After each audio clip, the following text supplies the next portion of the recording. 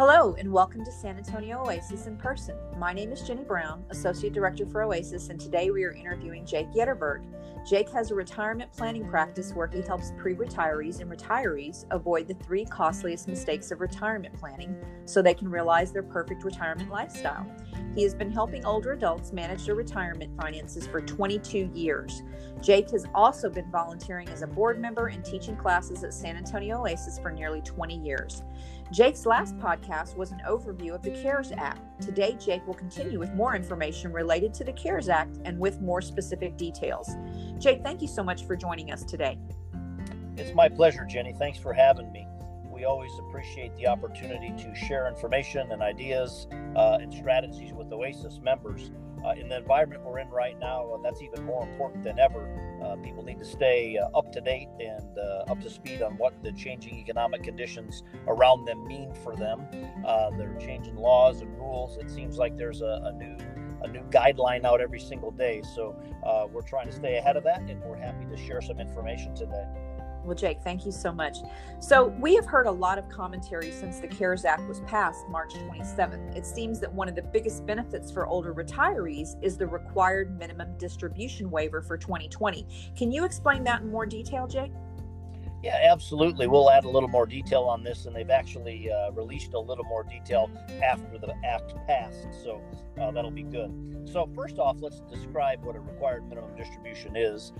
That's when the government forces you to take money out of your retirement account and start paying taxes on it. So they've given you a tax break all these years, letting it grow tax deferred, but now it's time to pay a little tax. So they force you and to take money out. And that depends. They just changed that rule January 1st of this year.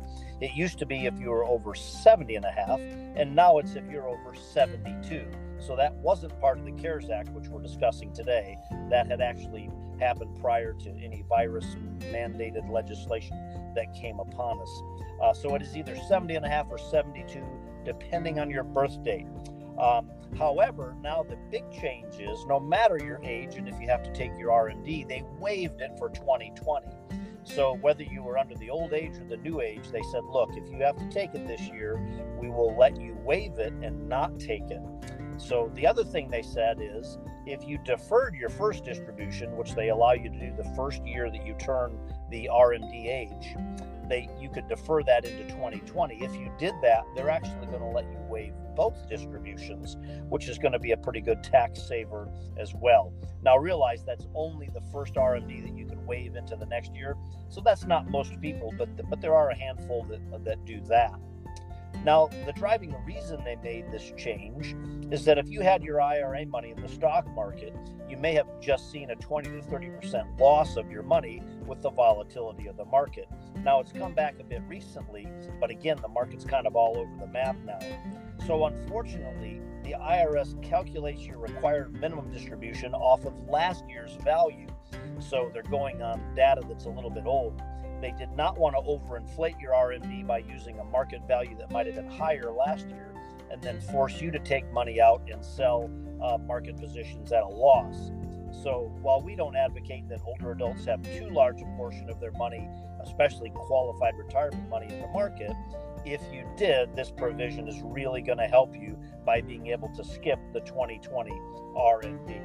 So the bottom line here is the RMD waiver will help most older adults save some income taxes. It's not mandatory. You don't have to waive it. You can still take it if you want to. And one of the biggest questions we've been getting is, will I have to make this up? So the answer to that is no, you do not have to make it up. They waived it. They did not defer it. So that's better. Okay, so what if you already took the RMD before the law was passed? Do you still have to pay taxes on the distribution? Sure. So that sounds like a simple question, but it's actually a multifaceted and complex answer. As you might imagine, with the legislation, they don't always make it simple. It was so complicated that they actually came out with a technical clarification where they kind of amended the language a little bit about a week ago. So here's what they clarified. If you took your required distribution already in January of 2020, you cannot undo it. So we're not sure why they picked that, but they picked the anytime in January through the 31st of January. If you took it, you cannot undo it. However, if you took it in February 1st or later, before all the crisis pandemic stuff came out, then you can undo it, but with one caveat. So you might be able to undo it, and they're letting you do that by rolling it over with the 60-day rollover, which is the rule that's been around for many, many years, where if you took money out, as long as you return it within 60 days, there's no tax on it. However, the catch is you now only get one of those rollovers per year. So if you had already done a 60-day rollover, you actually couldn't roll it back in. And that's why I said you may be able to. So really, probably most people haven't done that. Not many people do the 60-day rollover anymore. Most people do that by direct transfer. But if you did a 60-day rollover already in the last year, then you can't roll it back in, even if it's after February 1st that you took it. So I know that's clear as mud, but that unfortunately is the rule that they came out with. So this one, what we tell people here is check with your advisor or the custodian, the company that has your IRA money, and just make sure you're following the rules correctly. Most people, if you took it in February, will be able to undo it, but you're going to have to make sure you do it correctly. Okay. One of the opportunities that you highlighted in prior discussions was that the RMD waiver might allow more people to convert money to a Roth IRA. The Roth IRA seems to be a strategy that raises many questions, and it seems somewhat complex to many investors. Can you highlight who might be a candidate for the Roth conversion? Sure. So let's start first with who's a candidate. So we really, our mantra on this is that anyone's a candidate if you have an IRA. We think everyone should be looking at the Roth IRA. And the reason is the Roth IRA lets you grow your money tax-free instead of tax-deferred. So if you were to convert to a Roth IRA, so if you were an older investor, you're not working, but you have IRA money, you could tell the IRS, look, I want to take this little bit of my IRA and turn it into a Roth. When you do that, you pay taxes on the amount you converted, but then what you get is tax-free growth forever. So we think that's a pretty good deal, given that we think taxes are probably going to be going up in the future. So here's the kind of the open window that they gave us with the CARES Act. Now that you don't have to take your required minimum distribution, it would leave an older investor more room to do some Roth planning. And we call this paying taxes on purpose, because then we can pay taxes. It's not a required distribution. It's a Roth conversion. We turn it into a Roth, and now that money's growing tax-free for as long as you leave it in there the rest of your life, and it can even be kept for a period of time by your heirs as a Roth. So if you don't have to take the RMD now because of the CARES Act, that may indeed allow you the ability to convert more of your traditional IRA money to a Roth. So the thing here is kind of like everything in financial planning. It's not cookie cutter. You've got to look at your situation. Does it make sense? But if you dovetail in the Trump tax cuts, which lowered tax rates and increased the standard deduction, you really have a good time now, an open window for the next few years, in our opinion, that you can get some money pushed over to the Roth. 2020 may be the absolute most ideal year that we have, because now you don't have to take your RMD either. So it's kind of the perfect storm of 3 or 4 pieces of legislation that just happen to overlap to the benefit of those who want to move money into a Roth. So again, I'll wrap this discussion up on this part by saying, if you've got money in an IRA or a 401k or any qualified retirement account, you should at least do the math and consider your options, because the window may not be open this wide for a long, long time. So have a look at it, see if it makes sense. If not, you spend 20 minutes running the math, and it'll be a good exercise to know what your options are. Okay. How do other recently passed laws interact with the CARES Act, and how does these other laws affect what older adults should do? Well, that's where it gets a little complicated, because just accidentally we have a lot of legislation that has happened in the last few years. So there's always some effects. They're not always good, but sometimes they are, of, oh, this affects that, and this old law affects this new law. So first, as we mentioned briefly, the Secure Act, which passed January 1st of this year, before the CARES Act, pushed back the required distribution age to 72. Again, that opens the window up to not taking an RMD and instead maybe doing some Roth conversion. So that's one thing. And the bottom line there is that anyone who had to take an RMD in 2020, as we just covered, doesn't have to now anyway. So that's how the Secure Act and the CARES Act roll over each other a little bit. Anyone can waive that now. And then also, there's a little hidden gem in there if you're charitably inclined. So separate legislation a couple of years ago called the Qualified Charitable Distribution Rule was passed. And that said that if you have an IRA, which is taxable to you if you take money out, if you take money out and give that money to charity, they'll let you not pay taxes on that money. So that overlaps nicely because a lot of people say, well, look, I don't have to take money out of my IRA now, but maybe I want to because I'm giving money to a charity. So let's look at an example. Let's say that you wanted to give Oasis $1,000 to further the work that Oasis does. They're a 501c3. You can do that. If you take that from your IRA, normally that would be taxable. But if you have that money go directly to the charity, you can take that money from the IRA without paying any taxes. That's a qualified charitable distribution.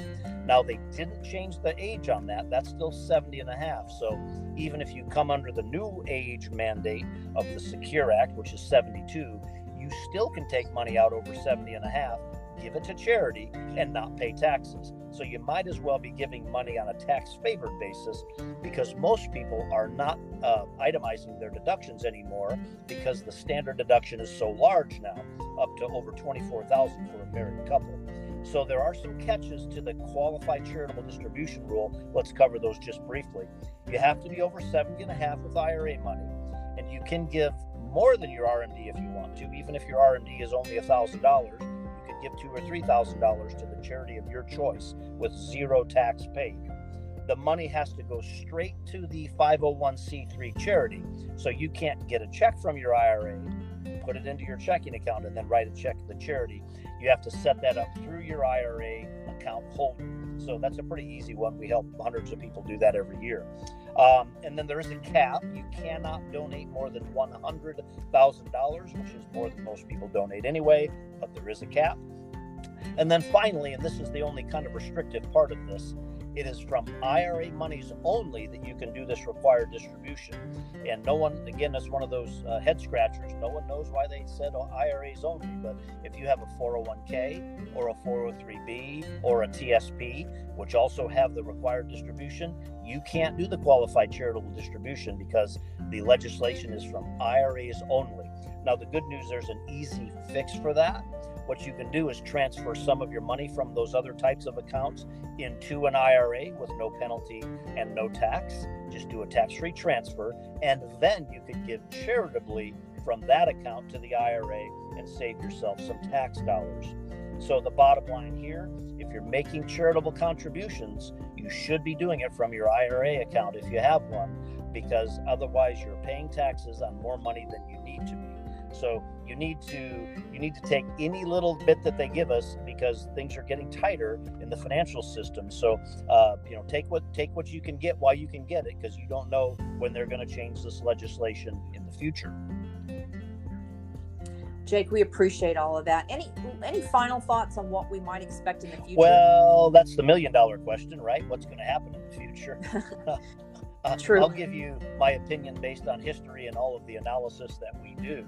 But there are just a couple of points we'd like to wrap up with here, because we think everyone should be looking at this. It doesn't matter if you're an older investor or a younger investor. But if you look at what they're doing with the bailouts and the small business loan forgiveness, they're printing and borrowing a bunch of money and then putting that on top of our already pretty large public debt that we have in this country. So there's a lot of stuff that's going to be coming at us as we move through this pandemic crisis, which again, we're just at the front end of. We're in the early innings of all the changes there. So the first thing you're going to want to watch is that we're going to still have some continued and wild volatility, in our opinion, in the stock market. We're at the early ages of this pandemic's effect, as I mentioned.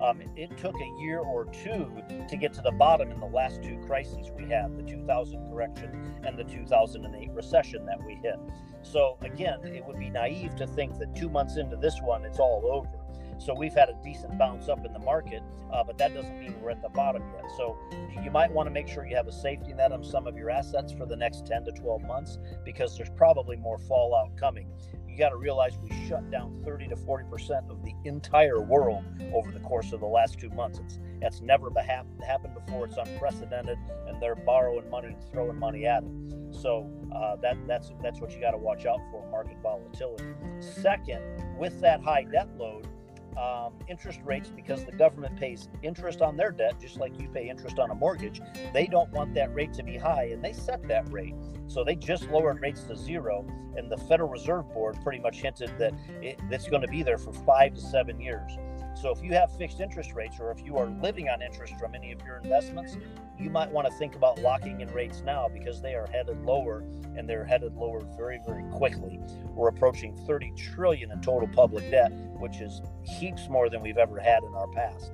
And so they're going to keep rates low to keep that debt cost to them low. So lock in rates now. And finally, prepare for higher taxes later, because the only way to build out of this is to eventually, when the economy strengthens, is to increase taxes on everybody to start to pay down that debt, because they can't carry that large of a debt for long. And that's where we go back into the stuff we just talked about: Roth IRA planning, charitable distribution planning. Do it on a leveraged basis. Get yourself some tax benefits, and make sure that you're watching what's going on around you.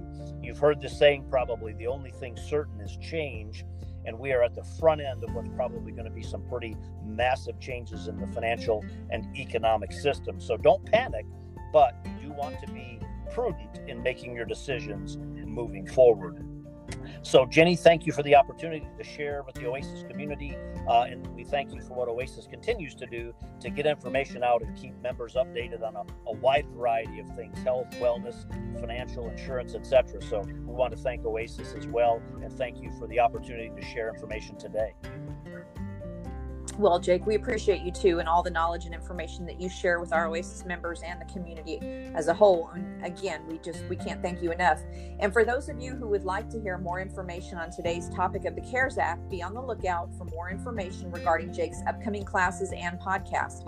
For other listeners in the San Antonio area, please call 210-236-5954 on how to receive further information on upcoming classes or our organization. We hope you all have a great day, and remember, we are here for you.